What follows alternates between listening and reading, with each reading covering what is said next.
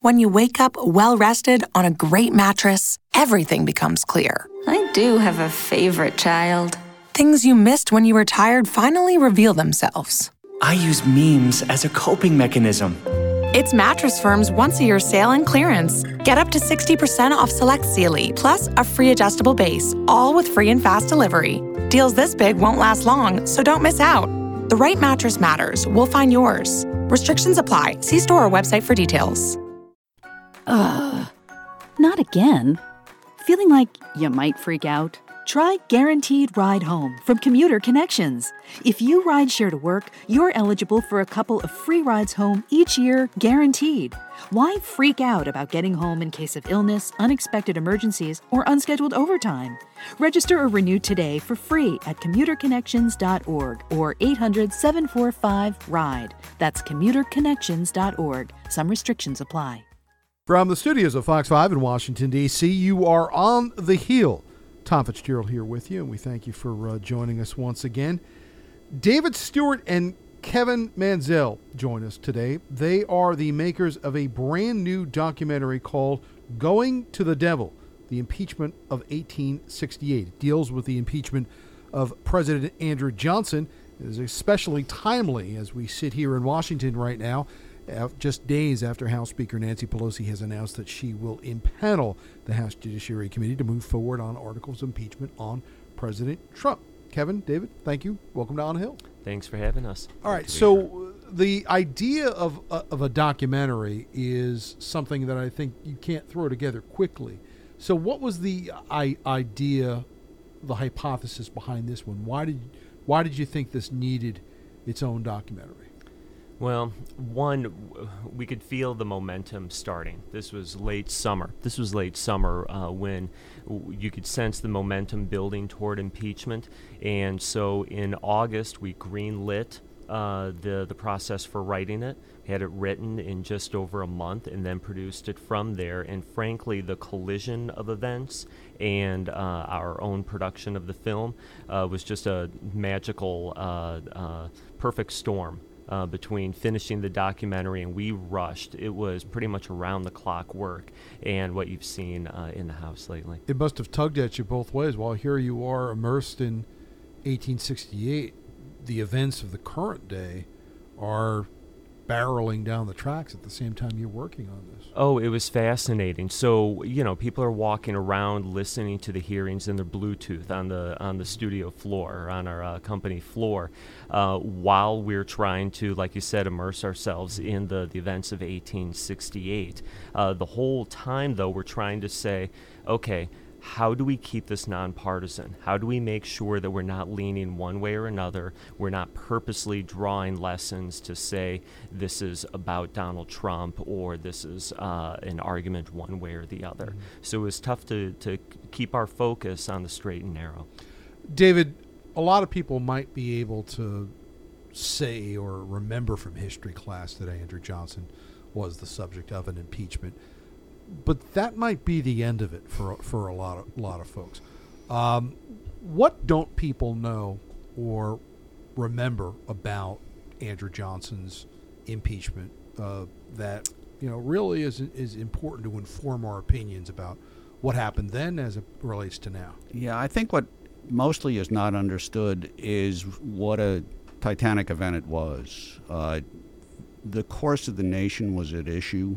The course of Reconstruction, we'd had this massive cataclysmic civil war, huge casualties and deaths, and now we had to rebuild the country.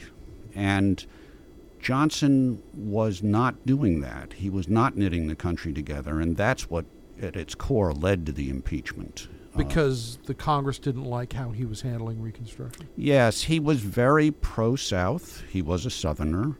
He was a slaveholder before the war. And he thought the South didn't need to change. That was the fundamental dispute. And most of the Northerners who had fought and who had relatives who'd died thought the South really did need to change, and certainly the freed slaves thought the South needed to change, and that was the fundamental collision that happened. What was the relationship between, you hear very little about this, what was the relationship between Andrew Johnson and Abraham Lincoln? They didn't have much of a relationship. It's a puzzle. They had served together in Congress for 2 years. There's no real evidence they dealt with each other much. Lincoln picked Johnson as his running mate as a political move to the middle. Lincoln had locked up the abolitionist votes, so he wanted Johnson to appeal to non-abolitionist voters. And then after 40 days in office, Johnson becomes president. So he had no real time to build a relationship with the president. So it was a real bump and became a detour. They seem to be more alike than they really were. Both born in the proverbial log cabins. They were self-made men. But then you get to their politics, and what was the statistic in the documentary that Lincoln voted was it for the Wilmot Proviso 52 times, and Andrew Johnson voted against it 52 times regarding the expansion of slave rights in western states. Yeah, it's a time when poor boys could still grow up to be president, and they did. But Lincoln famously said, if anything is wrong in this world, slavery is wrong.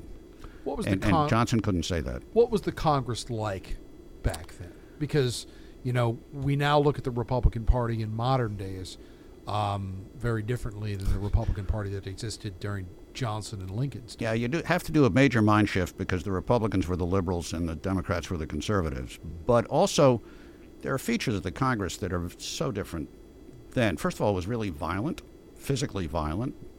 Before the Civil War, they beat each other up a good deal on the floor of the House. It was bizarre. Somebody was attacked with a cane one day. Almost killed. Yeah. Charles Sumner plays a major role in the documentary where he's caned after a member of Congress from South Carolina tries to defend the honor of his fellow compatriot from South Carolina. That's actually do some of my live shots on State of the Union night very close to that exact spot in what is now Statuary Hall. Well, the conflict between Johnson and the Republicans ended up with the Republicans keeping the southern states out of Congress. So there were 10 southern states at the time of the impeachment that were not represented. So you have an overwhelmingly Republican Congress. They had more than 3/4 of the senators and congressmen are in fact Republicans. And Johnson's natural constituency mostly isn't there. So that emboldens the Republicans to really try this. But it also means there's an issue of the legitimacy of Congress. So there was no feeling that after Lincoln's assassination that the country and the Congress had to rally around Andrew Johnson. In fact, it was the opposite because they viewed him suspiciously. It was a funny U-turn that happened. He took office as his first public statements were very vengeful. We want to hang some Confederates. But within a month or two, he completely did a 180 and was talking about the need to let the South rebuild itself, let the former Confederates control their own government. And that is what happened, and that's what caused the real conflict with the Republicans. Kevin, the documentary is called Going to the Devil. Mm-hmm. Why is it called Going to the Devil? It's eye-opening. That's a great story. Toward the end of the documentary, toward the end of the events, essentially, that we tell, Thaddeus Stevens on the Senate floor, once Andrew Johnson, during one of the two votes, he is acquitted by one vote, a single vote. And Thaddeus Stevens, so angry that he's essentially lost this death struggle, says the country is going to the devil. They hear thundered across the floor, and while he said it about wanting to impeach him, we thought that it aptly summarized both sides and their competing visions for America. Is impeachment all that different now? And when I say now, I mean in regards to either Trump, Clinton, or Nixon than it was back in the 1860s? The Constitution hasn't changed. The rules haven't changed. I do think in an odd way, we're becoming accustomed to impeachment. It has become, we've had now 3 and 50 years, which feels like a lot. And in the first 170 years, we had 1. So that, I think, is the big change. And for that causation and consequences, we need to think pretty hard and frankly look at ourselves. There are some differences in how the Congress is made up right now, but essentially, in a big macro picture way, it is similar in that the House would pass this, then there would be a trial in the Senate, which it looks like we are headed towards in our time right now. What was the basis of the articles of impeachment against Johnson at the time? It was his violation of the Tenure of Office Act for firing the Secretary of War, Edwin Stanton. That statute required that all such removals of cabinet official be confirmed by the Senate. And actually, Johnson tried to remove him, and the Senate refused to confirm it. And then finally he said, the heck with this, and just removed him on his own power. And so he was picking the fight. Now, the Republicans, and Thaddeus Stevens in particular, had laid the trap, which Johnson knew, that the final provision of the Tenure of Office Act said violations of this statute are a high crime and misdemeanor. Mm-hmm. So they were aiming at impeachment. And to be honest, Johnson essentially said in 21st century terms, bring it on. And he wanted to have that fight. And that was what it was fought over, although it really was it's such a bigger collision. Mm-hmm. That just becomes the hook, the reason you have it. And I think you can see that today, frankly. Mm-hmm. We have a very controversial president, a president people have been unhappy about, many people have been unhappy about for a long time. And then this one thing happens and people say, that's too much. I'm not going to take this. Mm-hmm. And that's a real parallel between the two. Obviously, we live at a different media age. It goes without saying these days where every presidential tweet suddenly gets its own headline. But, one thing that hasn't changed is the fact that there are very strong feelings about all of this in the country, whether we're talking about today or whether back then. What do we know about what the public felt about the impeachment of Andrew Johnson? Was it supported popularly, or was this a controversial thing? Well, I'm speaking from the political side. One of the debates within the Republicans was, should we even pursue impeachment? Because they thought, and this country is a had debate. Been through a lot. This is a debate you hear now in today's politics as well. Why not just beat him at the ballot box? It is an election year. That's one of the great parallels. Is that this is an impeachment investigation in an election year. So how do you want to beat him? And they stood the prospect of, if Andrew Johnson had been elected to a full term, of having him around a lot longer than maybe just a standard 4-year presidency. They did. I do think there was a lot of feeling that they just had to do something, and among the people who actually pushed it forward. Public opinion is tougher to gauge in the 1860s. We don't have opinion polls. We don't have social media comments. But it does seem like it was, of course, a very sectional thing. You had Northern opinion was pretty pro-impeachment for a while. Mm-hmm. The Southerners always stood with Johnson. He was their friend. And when you look at the election that finally happened, Ulysses Grant runs against not Johnson. Grant is the Republican. He runs against, I think it was Horatio Seymour, the Democrat, and he doesn't beat him that badly. So, the Republicans sort of got away with it and were able to win the presidency, even though they had taken their shot at Johnson and failed. The old saying, when you shoot at the king, you better kill him. Well, they had shot at the king and hadn't killed him. Kevin, let's talk about the structure of how the film works. Mm-hmm. Because one thing I think you and I have in common is that we deal in a visual medium, and that when you tell a story, you have to have visual elements to the story. So 1868, no C-SPAN, no newsreels. Very little Twitter. Very little Twitter. There was photography back then. But that's about it. So how do you piece together a movie out of all this? What tools do you have at your disposal to bring this story to life in a visual way? So funny, at the great courses, we are a video production company. We rallied the forces. We got everyone together, all hands on deck, and asked the exact same question of ourselves: how do we visually represent this? And fortunately, we have a crack team of intellectual property researchers, and we scoured Library of Congress and public domain images. We got very creative we even commissioned some original illustrations to one of the scenes I remember great from our documentary is the one where Andrew Johnson is told before a speaking event that someone's going to assassinate him. And he pulls out his pistol, puts it on the podium, in this grand language, basically dares whoever it is in the crowd to shoot him, to go ahead and take aim.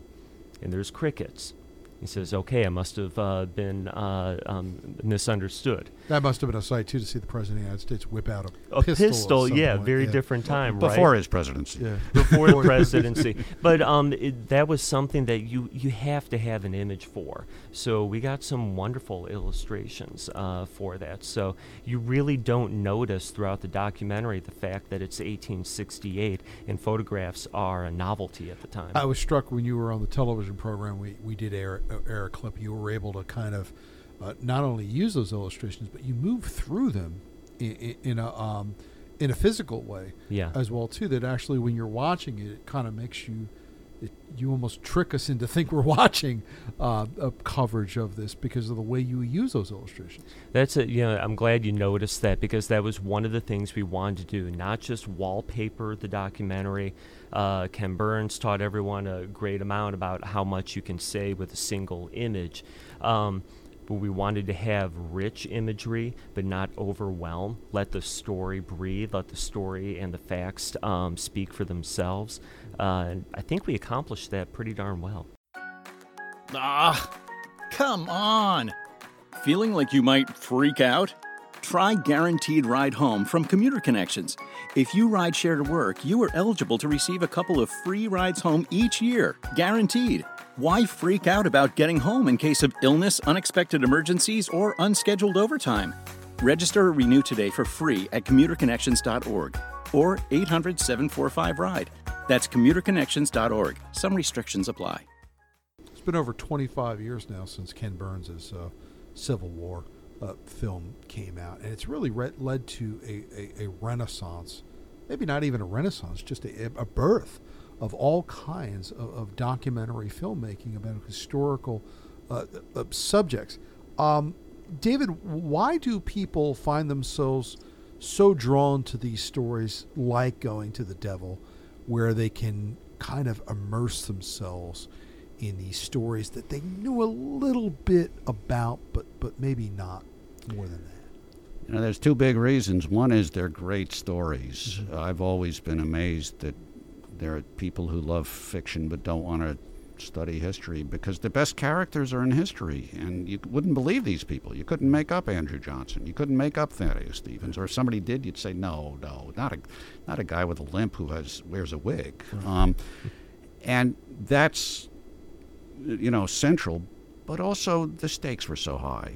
It was so important, and that adds an extra layer, and it still resonates to us. I mean, as we go through this impeachment story with President Trump, what happened in the Johnson case will be precedent, will be things people look at, and we'll have to figure out what it dictates to how we deal with this. As a historian in this moment, does it remind you of the value that, really, not to put too big of a burden on your shoulders, but the value that the nation really does have of historians, that we do need collectively as a nation to understand this?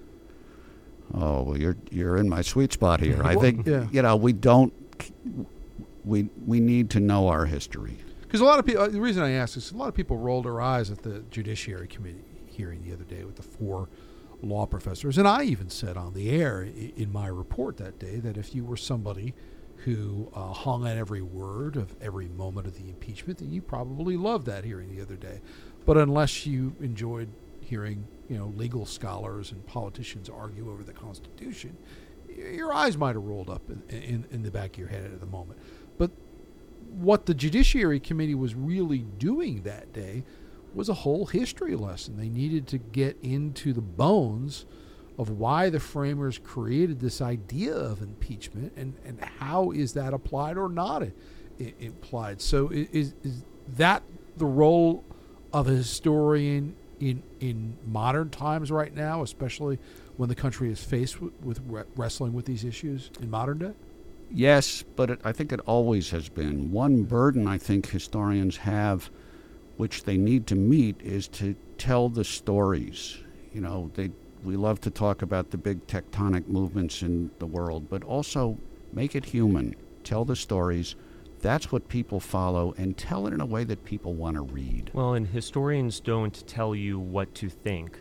They'll relate the facts. They'll give you the compelling drama, even of the facts. But going deeper and deeper in history, you get away from the Clinton trial. Wounds are still fresh. Get away from the Nixon hearings, where people still have vested interests in them.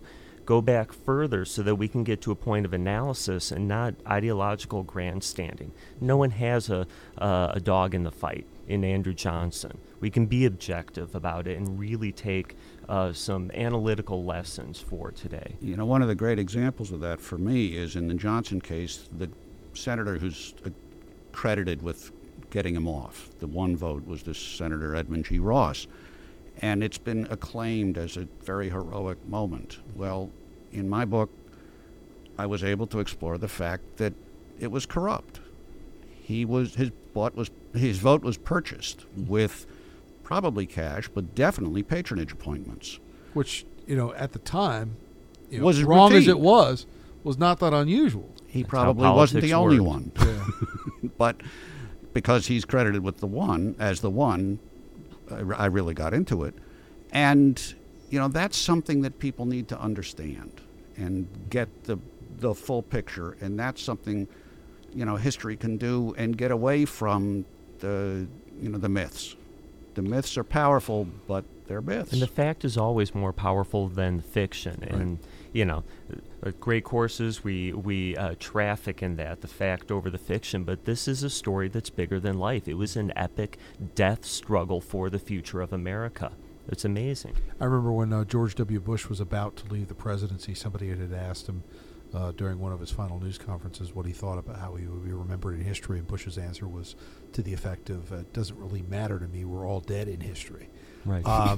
Which was a really funny line and god-awful accurate. But does it also empower you in a way? You do have objectivity. You can call balls and strikes. You're not doing news reporting here. You're doing history. So you're able to approach it really, truly objectively. And most historians will tell you you're not really objective. Maybe I could be objective about the Byzantine Empire in the 7th century, but, something in American history I bring my own views to. Fine. But if you were to ask me to, as journalists do, as you do, to cover today, I would short out because, I don't have time to look at everybody's position. I don't have the leisure to think about it and go for a long walk and get it together. You've got to go on in 30 seconds. Yeah. And that's a very different obligation, and it's wonderful work. The old line, it's the first draft of journalism's the first draft of history, and it is true. But it is a tremendous luxury to be able to take more time and to look at all the different sources, and that's the pleasure. One of the differences I've always looked at is that in news reporting, you need to be careful of absolutism. Sure. That you cannot categorically say in a moment, if you do not have the facts to support that that something is going to be this or that. So you do need to pump the brakes as far as how absolute you will be on things, whereas in history, you know how things have turned out. So That's there is right. that advantage. And that's exactly right. But it's also true, as a writer of history, the impeachment story of Andrew Johnson, Johnson's an unattractive figure to me. He's a racist. He's ill-tempered. He didn't, I think, do good for the country. But I had to sit myself down and say, okay, look at his argument. Make sense out of it. It made sense to him, and it made sense to a lot of his fellow citizens. So be fair to it. Even in the photographs you see of him, though, he always does. He's a tough-looking guy. He seems to be scowling, and I can't say that I've sat down with a large collection of daguerreotypes of him or anything like that. But the image in my mind of Andrew Johnson always does seem to be kind of brooding and somewhat foul mood. Well, and I think the documentary does a good piece of drawing this out where, okay, so he was born in North Carolina, but early on in his teens moves to eastern Tennessee, and it's a mean country that he grew up in, and it's hard scrabble. And was it he led his blind horse into town, I think is the words we use, and it affected him. It affected him greatly and deeply. One of the other scholars in our documentary, Brenda Wineapple, makes this great point that where Abraham Lincoln's poverty growing up made him more empathetic to others, it just made Andrew Johnson more angry. And you see that divergence immediately after Lincoln's assassination. That's incredible because it's that nurture-nature argument there about what effect do life circumstances have on you as you become an adult. Right. Well, and how do people view you in these great swerves of history? One other thing to know about Johnson, what was it? They called him mockingly His Excellency the President, which is, can you imagine people regularly referring to the president of this? I want to ask you that because we talked about this on the television show. When I have thought about Andrew Johnson and Donald Trump, the one thing that occurred to me that is similar in nature to both of them, that in some ways they were accidental presidents. Now, Johnson assumed the presidency, obviously, because of the assassination of Abraham Lincoln, but, there were so many people writing Donald Trump off the day before the election, the polls saying that Hillary Clinton, one poll said she had a 99% chance of being elected the president. So there are well-versed reports that Trump himself was surprised to have won. So does that affect how a president will deal with impeachment if nobody was really expecting them to be there to begin with? They call him the accident. You could call Trump the surprise in some ways. If Congress goes into an impeachment with a mindset that this person should not have been president to begin with, does that just throw fuel on the fire? The legitimacy of the presidency plays a role. I don't think it's that big a role, to be honest. We've had other presidents who succeeded to office. We've had Theodore Roosevelt took over from William McKinley. We've had Harry Truman took over from Franklin Roosevelt. There were no impeachment talks about those people. Lyndon Johnson, after Kennedy was killed. Chester Arthur, after Garfield was killed. So it is something in the air, but it's by no means dispositive. It's by no means predictive. I think it has much more to do with what you do when you become the president. And we've had other presidents throughout history that were known for corruption. We've had bad presidents, and but some of them we've only had 4 that have faced impeachment. So what rises to the level of impeachment that maybe some others who probably deserved it didn't face? You need a divided government. The other party has to control the House of Representatives or it doesn't happen. And to be honest, you need to be sufficiently unpopular. At the end of the day, it is a decision as to whether this person should be president. And congressmen are not going to go forward unless they think there's a lot of people out there who think this person shouldn't be president. I want to talk a little bit about the film and how people can view it, experience it. Tell us about your company that's put this together and the goal of all of these films. Sure. So the Great Courses, we've been around since 1990. We've created more than 700 series of nonfiction, educational, entertainment media. Historically, we've been making liberal arts and sciences, long-form entertainment, upwards of 12 hours. But recently, we've been trying to inject our voice into national debate. So we've created short-form pieces on the opioid epidemic, Apollo 11, the fire at Notre Dame, World War I and the anniversary of the end of that. So this has been something that's been conscious for us. As we said on the show, this was a remarkable collision that we were producing this at the time that the impeachment hearings were heating up. This certainly sped up our process. Typically, it takes us 1.5 to 2 years to make a piece. We did this in about 3.5 months. Probably shaved some years off a few people's lives at the office. You both had dark hair. Yeah, exactly. Yeah. But it's been amazing. But this has really shown us a way that we can help contribute to national debate without taking a side, because that's simply what we do not want to do. How can people watch the Great Courses films? They can go to thegreatcoursesplus.com. You can get a free trial there and access more than 500 of our series, including this one. And for Going to the Devil, we've created a special URL. Just go to goingtothedevil.com, and you'll see Andrew Johnson's face right on the page that you land on. I imagine there's going to be a lot of people checking this out now, because we hope so. The times that we're in right now are screaming for people to get better informed about what we're in the middle of right now.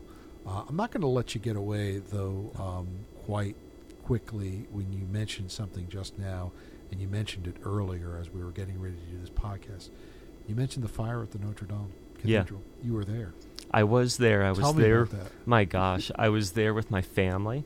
We were visiting friends who came in from Germany, and literally as we came out of the metro station, and as we come up the escalator, you can see people running the opposite direction toward us. The shopkeepers on the street are all closing up, putting their wares under their arms, and I look up and you can see smoke building.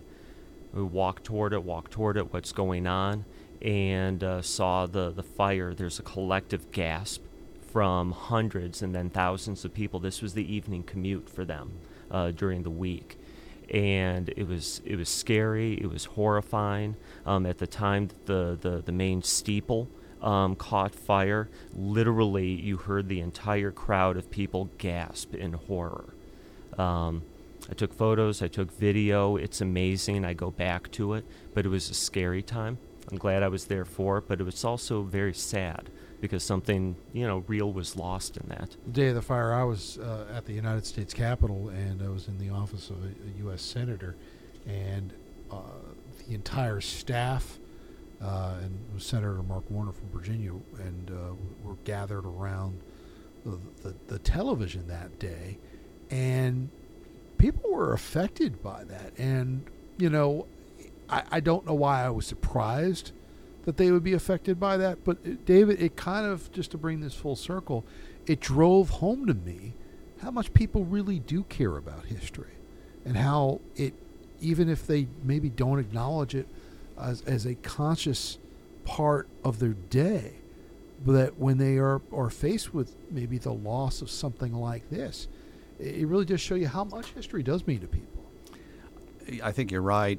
It also is an impressive, to me, illustration of how much the world has shrunk. So many, Kevin was there. Mm-hmm. He's sitting next to us. But, so many people in this country have been able to get to Paris and had seen it, and it was part of their life. And certainly they'd seen images. And, 150 years ago, that was a very narrow slice of the country, of the population would have. So it makes us citizens of the world, which in that case was a horror, but it also is important for us. I think about it in terms of Washington, D.C., where you have essentially a living museum around you. We walk around a city of heritage, the Capitol, the White House. You could do a tour of the Andrew Johnson impeachment trial to all the landmarks. If one of those disappeared tomorrow, if one of those erupted in flames, it would be horrifying to people. Whether they're historians or call themselves history fans or not, they appreciate it. And when it disappears, it's something precious that they've lost. Kevin Manzel and David Stewart have been our guests this time on the On the Hill podcast. The film is called Going to the Devil, the Impeachment of 1868. And Kevin, give that website one more time for people. Sure, goingtothedevil.com or thegreatcoursesplus.com. You'll see it in both locations. It's a fascinating documentary on the impeachment of Andrew Johnson back in 1868. Gentlemen, we thank you both for taking the time to talk to us not only about this film, but also how it fits into our lives today, right now. Sure. It's fascinating. Thank you very much. I appreciate it. And we appreciate you. We thank you for taking time to join us on the Hill. I'm Tom Fitzgerald from the studios of Fox 5 in Washington, D.C. This has been On the Hill. We'll see you back here next time. If you or someone you know is having thoughts of suicide or experiencing a mental health or substance use crisis, 988 provides 24/7 compassionate support and connection to trained counselors. When you call, text, or chat 988, you'll be quickly connected to trained counselors who will listen to your concerns, provide support, and connect you to additional resources if needed. There is hope. The Lifeline works. You are not alone. For 24/7 support, just call, text, or chat 988.